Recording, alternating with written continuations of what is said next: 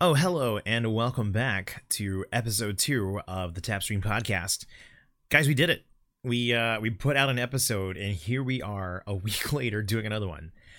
Yeah, the barrier's a little low here for consistency, but I am astounded that I've made it this far. Just to be completely honest, it is stupid late. It is stupid late o'clock. I had just finished streaming about 20 minutes ago, and I am in the process of winding down. And even though everything in my body was telling me to go to sleep, I have decided to get on and do this real quick recording because I do want to keep making sure that we are doing this podcast. So at 3:04 a.m., here we go. We're gonna jump right into it, and I'm gonna go with what I felt was like the most interesting part of last week's episode, and just jump into what I've been playing. So just to give a rundown, if this is your first episode of the Tapstream podcast, I am a Mixer streamer. I stream at mixer.com/tapstream, where I play a variety of games, and those games happen to include Pokemon Let's Go Pikachu. I talked about this game last week, and I have gotten a little bit further. I had a full week ahead of me to play it, and I'm still digging it. There's not a lot that has changed opinion-wise from last week's review of it. And I don't know what else I could say. Yeah, here we go. This is going back to the whole no editing thing. I don't know. It's just a good time. I finally learned how to surf in that game, so that means I'm in Fuchsia City. I just took down Koga, and I am actually, this is one little difference that I'm upset about. They have replaced the Safari Zone with a thing called Go Park. It's essentially their way to transition your Pokemon Go Pokemon into Pokemon Let's Go. Yeah, I know. The names get really confusing. Just bear with me. But I was really disappointed to see that is gone. I know technically Pokemon Go is essentially what Safari Zone was, but I don't know. There's a part of me that misses it. But so yeah, nothing new to report there. One of the new games that I did play, and I don't think I played enough to give a review, but I can kind of give an impression. It is a game that launched on Tuesday called Monster Boy and the Cursed Kingdom. This is an indie game that features a really beautiful art style, and it kind of reminds me of Cuphead in a way, like a hand-drawn style to it. Not exactly the old-timey homage to the like 30s cartoons, but it does have like a hand-drawn style to it, and it's beautiful. Essentially what happens is you are a boy who is attacked by your uncle, who's going around turning people into monsters, of which includes you, and you get the ability to turn into a pig. So that's about as far as I got story-wise, but I'm digging it, but it's not exactly what I was thinking it was going to be. So to give it a little bit more of a description, it is a side-scroller action-adventure game. You have a sword and various abilities that you can use to travel the world and find secrets and continue onward.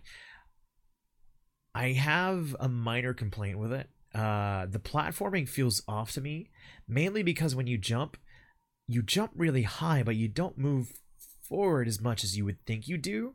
So the platforming is definitely taking some getting used to me. It feels off. The inventory system, I'm not a fan of either. There are sections in this game where you need to equip heavy boots, and that will allow you to explore underwater territories. The problem with that is, and it's a problem you think they would have learned from Ocarina of Time, the problem with that is they make you push start, go to an item wheel, go over to it, equip it, and then exit the menu and continue. And when you're done with the boots, it's just vice versa. So that feels really clunky to me. I'm not liking it. I didn't get far enough to see how much of a hindrance that will become moving forward, but I know as far as the first impressions go, it really didn't leave that good of a taste in my mouth. But the only other problem with that game, and it's not fair to it, is that I happened to stream that game while the Game Awards were going on, and I found myself more curious about the Game Awards than I was the game that I was playing, so it didn't seem right to continue trying to force it, and I eventually made the call to just co-host the stream instead, the Game Awards instead. So yeah, I don't know when I'll get back to putting some more time to it, but I hope I do, because it looks promising, and I really want to give it a fair shot. Finally, and this game will explain why I'm up at 3:08 in the morning, Super Smash Bros. Ultimate has finally released.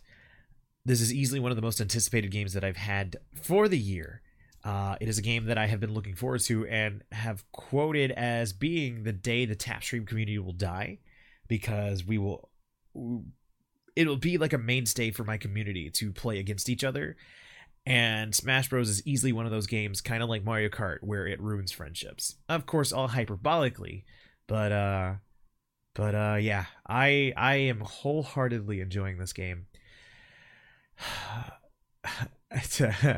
The best way to set this, I was browsing the Super Smash Brothers subreddit earlier today, and somebody did one of those joke formats where they said, hey, name a better duo.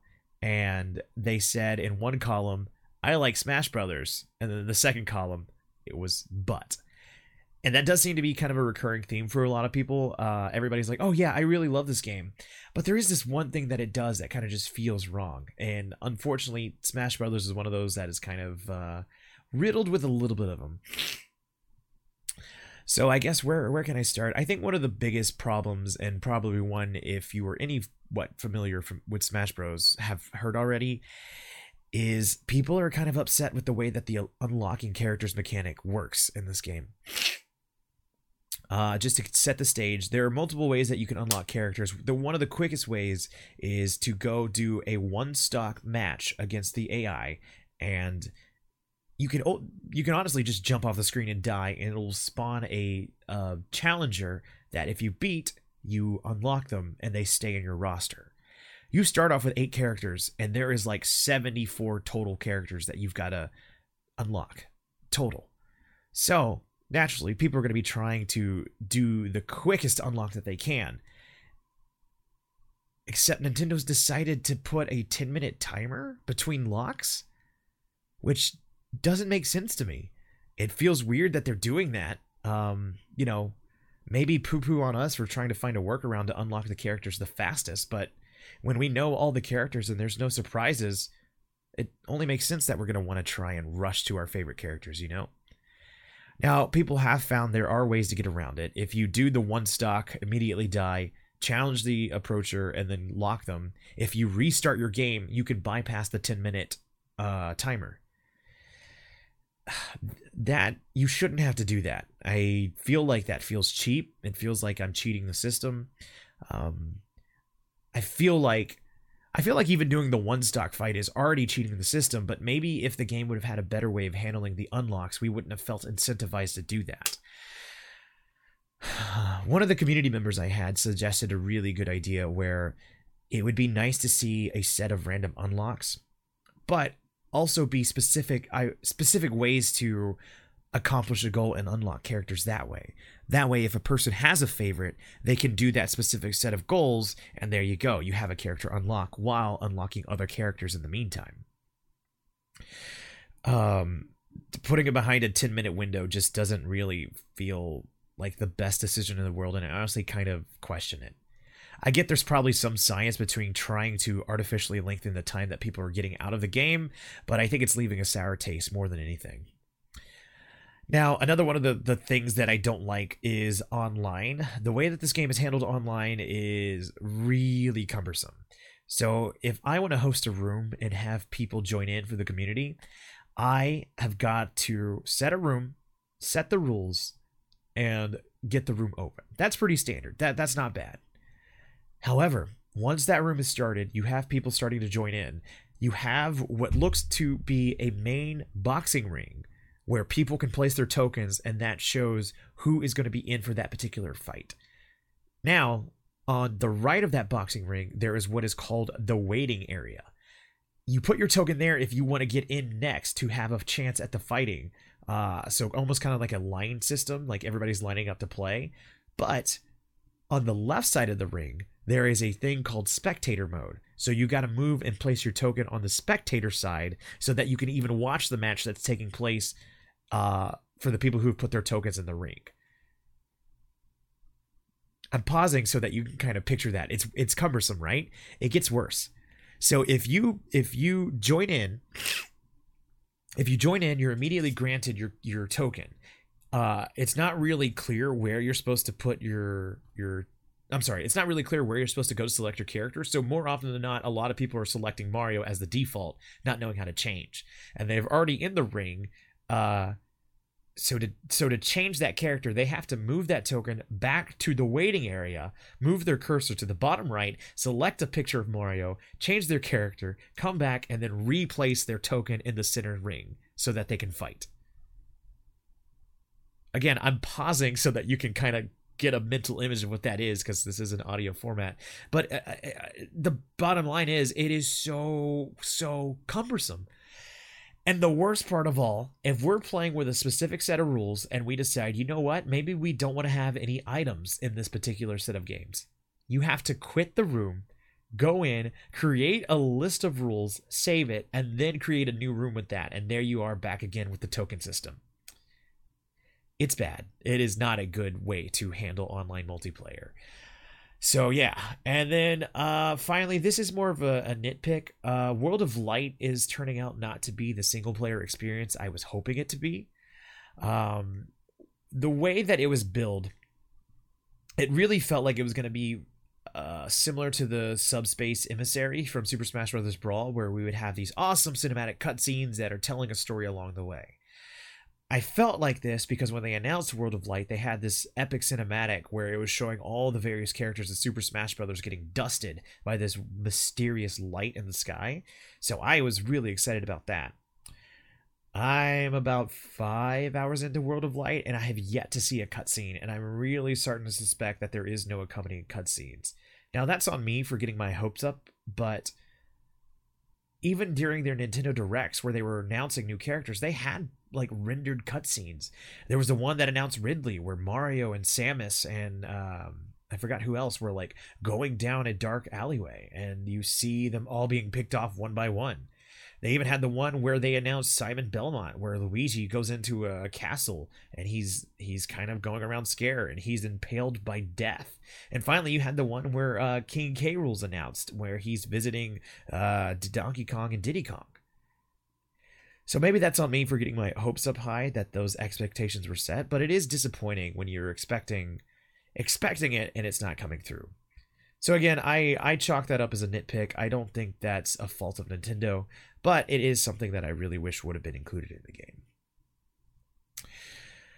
For all the problems it has, though, it's hard for me to not be in love with this game, because I just spent the last 6 hours streaming and having a hell of a time.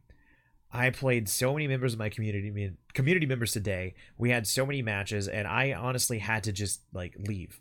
Like, they kept roping me into one more, but one more, of course, is an infinite loop that I needed to just escape. I don't even think this is going to be a good podcast because I can feel how tired I am, so it might be a bit of a briefer one. But yeah, it's what I want out of an online experience. If you've never run a community night before, one of the biggest problems that you have is find a game that, one, everybody has, two, it's easy for everybody to get into, and three, doesn't put you in this awkward position of trying to figure out who gets to play and who doesn't. Say, for example, Fortnite. The highest amount of people that you can have in a particular match is 4. If I have like 8 people wanting to go, it's really hard to say, hey, you know what? You've had enough time. You get out of here. Swap out with somebody. Like, I don't like having to make that call. But with Super Smash Brothers, the fact that we can all be in the lobby, and even though I hate the way it's set up, the fact that the people who aren't playing can go into spectator mode, even if they're not playing, it still feels like they're part of the experience and they're not just waiting to get in. That's really cool. Another thing you can do is set up a setting where the last place in a particular match has to swap out with somebody else. So I don't even have to make that call. The game makes it for you. So Super Smash Brothers is hitting on all the criteria I want out of a multiplayer community night type of game. And I honestly can see it being a mainstay for a really, really long time. It's going to be really hard trying to find how I want to do community nights now, because prior to this we had been rocking Mario Kart, which is the perfect community night game, and another game called Light Bearers, which is also perfect in that it allows a lot of people in at once. So yeah, I've got to figure that out here in the future and see how I'm gonna handle that. But yeah, that's pretty much my thoughts on Super Smash Bros. Ultimate so far. I will probably have more follow updates as I continue to play it because it will be what I play for the foreseeable month. Whew. All right, everybody. So that will be what that'll wrap up what I've been playing. It is a bit of a brief one this week, but I don't have a lot to say. I don't have as much critiques about Super Smash Bros. Or Monster Boy like I did of Red Dead Redemption 2. So that will go ahead and move us on to the What I've Been Watching segment. For those who know me, know Rooster Teeth is one of the biggest inspirations that I've had growing up. The reason that I have any interest in making online content is because of Red vs. Blue and subsequently Rooster Teeth. I have fallen a little bit out of favor in recent years just because keeping up with whatever they put out is just honestly a full-time job, and I couldn't keep up with them. However, I still listen to their podcasts and every now and then occasionally a video that they put out. However, I found myself going back to their website today, and they had a really cool feature that I didn't even know I wanted. It was called Rooster Teeth TV, which is in beta, and it is essentially 24 hours nonstop of just randomized Rooster Teeth content. And I had it on today while I was cleaning, and it was such a great way to both reminisce and watch new stuff that is like synced between the cracks, slipped between the cracks. That's the phrase I'm going for. So yeah, that was kind of one of the highlights of my day before I ended up playing Smash tonight. And it's so funny how the mind plays a trick on you, because if I were to like say, you know what, I'm gonna watch an on-the-spot episode by Rooster Teeth, I wouldn't, because I'm like, oh man, I don't have 2 hours to dedicate to watching this. I can't. But however, if it's already in progress and on a randomized loop, hell yeah, I'll throw that on. I don't feel like an extra amount of commitment to it. So it's an easier way for me to engage with the content that originally inspired me. And I like it. I like the whole idea behind it. So I'll probably end up watching that more moving forward. And they have more. They have Achievement Hunter TV, Funhouse TV, and one more I can't remember. But it's a really good idea by Rooster Teeth's part. Okay, everybody. Oh, you know what? Never mind. I got one more thing to talk about before I move on to the 2 or 3 trailers that I have left intentionally at the end so that we can talk about spoilers. The other thing that I watched this week was the Game Awards. Award shows in general are really kind of silly. If you think about it, award shows are really silly. Even with the Oscars, I have fallen out of favor with them because it really seems like a popularity contest. However, the Game Awards is something that Jeff Keighley has been trying to put on for years, and if anything, I can't deny how admirable it is to see him stick with it through all these years. It has had so many different transformations. It has been from Spike TV to being I think it was a YouTube only show at once, to now being available on all platforms, and it's coming together really nicely, and it feels more like a celebration than it has in previous years. And I don't know, I think it made me a fan. I didn't start it off because, as I alluded to during Monster Boy and the Cursed Kingdom, the Game Awards was going on simultaneously with my stream. There's a process that a lot of people do called co-streaming, where they'll take a big event, say like the Game Awards or E3 or Nintendo Direct, and they will capture it and stream their reactions to it. This is allowed by a lot of big event planners because obviously it's free press and it's easy to get that information across. So, yeah, it's totally normal thing that people do, but I have never felt confident in doing it. You know, I'm coming up on 3 years of streaming, and I still very much use the video game as a crutch. And it would feel weird not having a game, and almost like I'm stepping over the toes of the Game Awards show. However, against my better judgment, I actually threw it up on stream, and I gotta say, it was a really, really fun experience. Being able to share my excitement with the community and also see their excitement through some of the big announcements during the Game Awards was something I haven't felt in 3 years of streaming. It has definitely opened my eyes, and I think I'm more than open to doing that again in the future.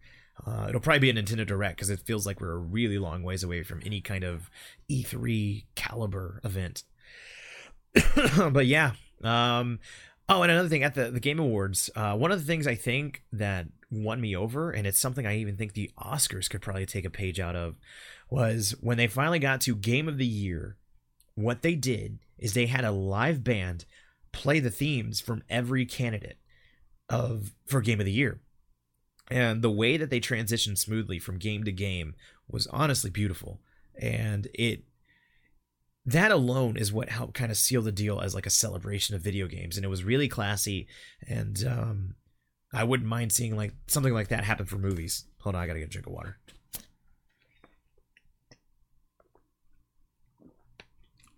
Thank you. 6 hours of straight talking.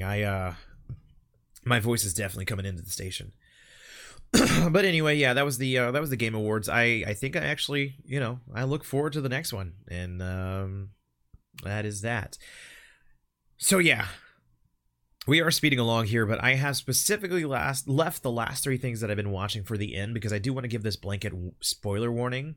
If you are trying to avoid all things Marvel, you might want to go ahead and cut the podcast here. And if you are cutting it, make sure that you follow me at the Tapstream on every social media platform that you like, because I am there.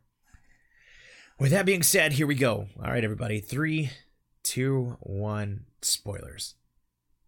So the first big Marvel trailer to launch this week is a little trailer called Captain Marvel, starring Brie Larson as the titular character. And I was actually streaming while the trailer went live. And it's really cool to me. I've yet to go back and watch it because I feel like I would look like a doofus, but you can actually see my reactions in real time as I watch the trailer, and I'm really happy that I have that preserved. I'm a Marvel fanboy. I have no platform to stand on, but I was a little disappointed to hear how little the first Captain Marvel trailer was resonating with people. The second one is, I think, leaps and bounds better than the first one, and it has got me so excited to see what Captain Marvel is going to bring to the cinematic universe. That final shot of her like flying through space, basically in Super Saiyan mode, has me all kinds of hype. And I keep alluding to it on stream. I can finally say it now. We have no excuse anymore for not having a live-action Dragon Ball Z movie. Captain Marvel proves that you could totally pull off the Super Saiyan effect. She looked incredibly badass. And also, I don't know a lot about Captain Marvel, but it seems like there's some significance to her and her pet cat. Maybe the cat not being exactly what it's billed to be. And I really love the tension they're ratcheting up between Nick Fury and the cat, and the possibility of Nick Fury losing his eye. So yeah, that's just a little that's me going a little too far into the Reddit theorizing territory. Then finally, the biggest one that I have been waiting for the last couple of weeks. I've been tweeting about it. I've been hyping it up. I've been falling for all sorts of rumors that said it was coming. And it is finally here. The Avengers 4 trailer dropped on Friday morning. And I immediately stopped what I was doing at work to run to my dad to show him. My dad's my boss. I was like, look, it's here. And we watched it. It is different in what I was expecting. So much more somber than I thought it was going to be, but rightfully so, given the way that Infinity War ended. And I still have no idea where they're going to go with Avengers 4, which I can refer to now. They finally revealed the name. Avengers Endgame. My money was on the movie being called Avengers Eternal, but I think I like the Endgame title a lot. The only reason why I wasn't calling my shot for it being Endgame was because the Russo brothers specifically said that the title had not been spoken in the movie. Clearly that is not true, because Doctor Strange does say we're in the Endgame now during Infinity War. Regardless, the trailer opens up with Tony Stark adrift in space and recording a message for Pepper Potts. He's listing out how things are pretty much dire straight, and he doesn't think he's going to make it back. And he just wanted to send Pepper Potts one final message that he cares about her. That was such a gut-wrenching way to open the trailer, and the way that it is just showing how defeated the Avengers are after going toe-to-toe with Thanos. Thanos is... I don't know, man. It's sombering. It brings back all the feelings I had of watching the snap take place and just sitting there awestruck, thinking there's no way that they would end the movie this way. And yet they did. The trailer continues on, and we see shots of the different Avengers dealing with it. Thor probably the most, since he did not go for the head. He said so much without it saying anything at all. And we finally get to see that Hawkeye is back under... Well, they don't actually name him, but apparently the rumor is that he's a new character called a Ronin. I guess that is a transformation that Hawkeye has become, and I'm really curious to figure out what that's going to be, because I have no idea. My speculation is that his family member, which was family members which were established in the Age of Ultron movie, have unfortunately suffered the fate of the snap. And he is out for revenge, just trying to figure out what the hell is going on. So it's really cool to get confirmation that he's coming back, because he was like one of the biggest points of contention for the first movie. Everybody wondering where the hell Clint was. So I'm glad to see that he is back. I am a Captain America fanboy, to put it simply. And maybe it doesn't mean much, but for me personally, Captain America stole the trailer. Whenever Black Widow tries to reassure him that their plan is going to work, Tony responds with something to the long extent of, "I know, because I don't know what I will do if it doesn't." That line actually started making me tear up when I heard it at work. To me, that is the embodiment of Cap. You know, in the very first movie, oh god, I'm gonna show my lack of knowledge here. In the very first movie, where he's asked if he wants to kill the enemy, he says, "I don't like bullies, no matter where they're from." You know, Cap never wants to be the aggressor, but he's more than willing to stand up for what he believes in. So the fact that he says the line, "I don't know what I'll do if it doesn't," shows just how on edge he is, but he's still remaining some sense of morality he has as Captain America. It's such a great line. It gets me so pumped to see how he's going to deal with the fact that Thanos has taken half of everything that he loves, half of all life. How is he going to right this injustice? Oh god, I'm so excited. I'm so freaking excited. And then, of course, it's a Marvel movie. It can't have a trailer without ending on a laugh. Seeing Scott Lang at the door of the Avengers Tower and trying to like reconnect with Cap after so long since Civil War, you know, it got a big laugh out of me. And it's leaving me wondering just how the hell Scott got out of the quantum zone. But we are still far away from it, so all this is just speculation at this point, and we're gonna have to see. Now, the last trailer I did want to bring up, I did mention 3. We were allegedly supposed to get a trailer for Spider-Man Far From Home Saturday, but it seems like that trailer has been delayed. It feels really weird to hear that we're going to get a Spider-Man trailer, especially because if you watched Infinity War, you know Peter Parker suffered a very dust-worthy fate, to put it jokingly. So I don't know how they're going to handle marketing this movie, because Spider-Man Far From Home comes out after the Avengers 4 movie. So it's going to be some weird gymnastics between those 3 movies, trying to not give away one another with their promotional material. If this was a specifically Marvel Studios show, I would feel more comfortable. But the fact that Sony still has marketing rights to Spider-Man Far From Home, and they have already shown their tendency to spoil a lot with Spider-Man Homecoming, I honestly think I might not watch the Spider-Man Far From Home trailer. I'm just really worried about things being revealed to me before I'm ready to have them revealed. So, yeah, I don't know how I feel about that, man. I'll probably just read reviews and see what people think if the trailer gives anything too much away. All right, guys, that about does it. Sorry if this is a bit of a low-energy podcast. I did want to make sure that I got in here and recorded this. It is now 3:33 a.m. We did it, guys. 2 weeks in a row. 2 freaking weeks in a row. This is the most I've ever posted podcasts back-to-back, so I do want to thank you for your time. Thank you for listening, and yeah, I look forward to keeping this up for next week. So, guys, if you did enjoy this podcast, don't forget to subscribe to it and give stars and ratings for wherever it is appropriate for your platform of choice. If you enjoy me personally and want to hear more of my thoughts, At the Tap Stream on Twitter, Instagram, Facebook, and YouTube are the main places that you can find me for bite-sized content. But if you're in the mood to see the stream and longer form, mixer.com/thetapstream, where you can find me streaming Monday through Saturday at 7:30 p.m. Central Standard Time. So, with that being said, I look forward to seeing you in the future. Oh, and actually, we have a Discord. If you'd like to be a part of this community, we have a Discord. If you go to thetapstream.com, go to either the menu bar if you're on mobile or on the left if you're on desktop, and look for a link that says Discord. Click that and you'll get a link and it will be automatically joined into the community. It's open to everybody. We'd love to have you. We'd love to hear from you. But that'll do it for me, everybody. See you later. Love you. Have a good week. Oh, you know what? What was I going to say? How about this? Because I'm always curious. To try and get some engagement for the people that are listening. Tweet at the Tap Stream.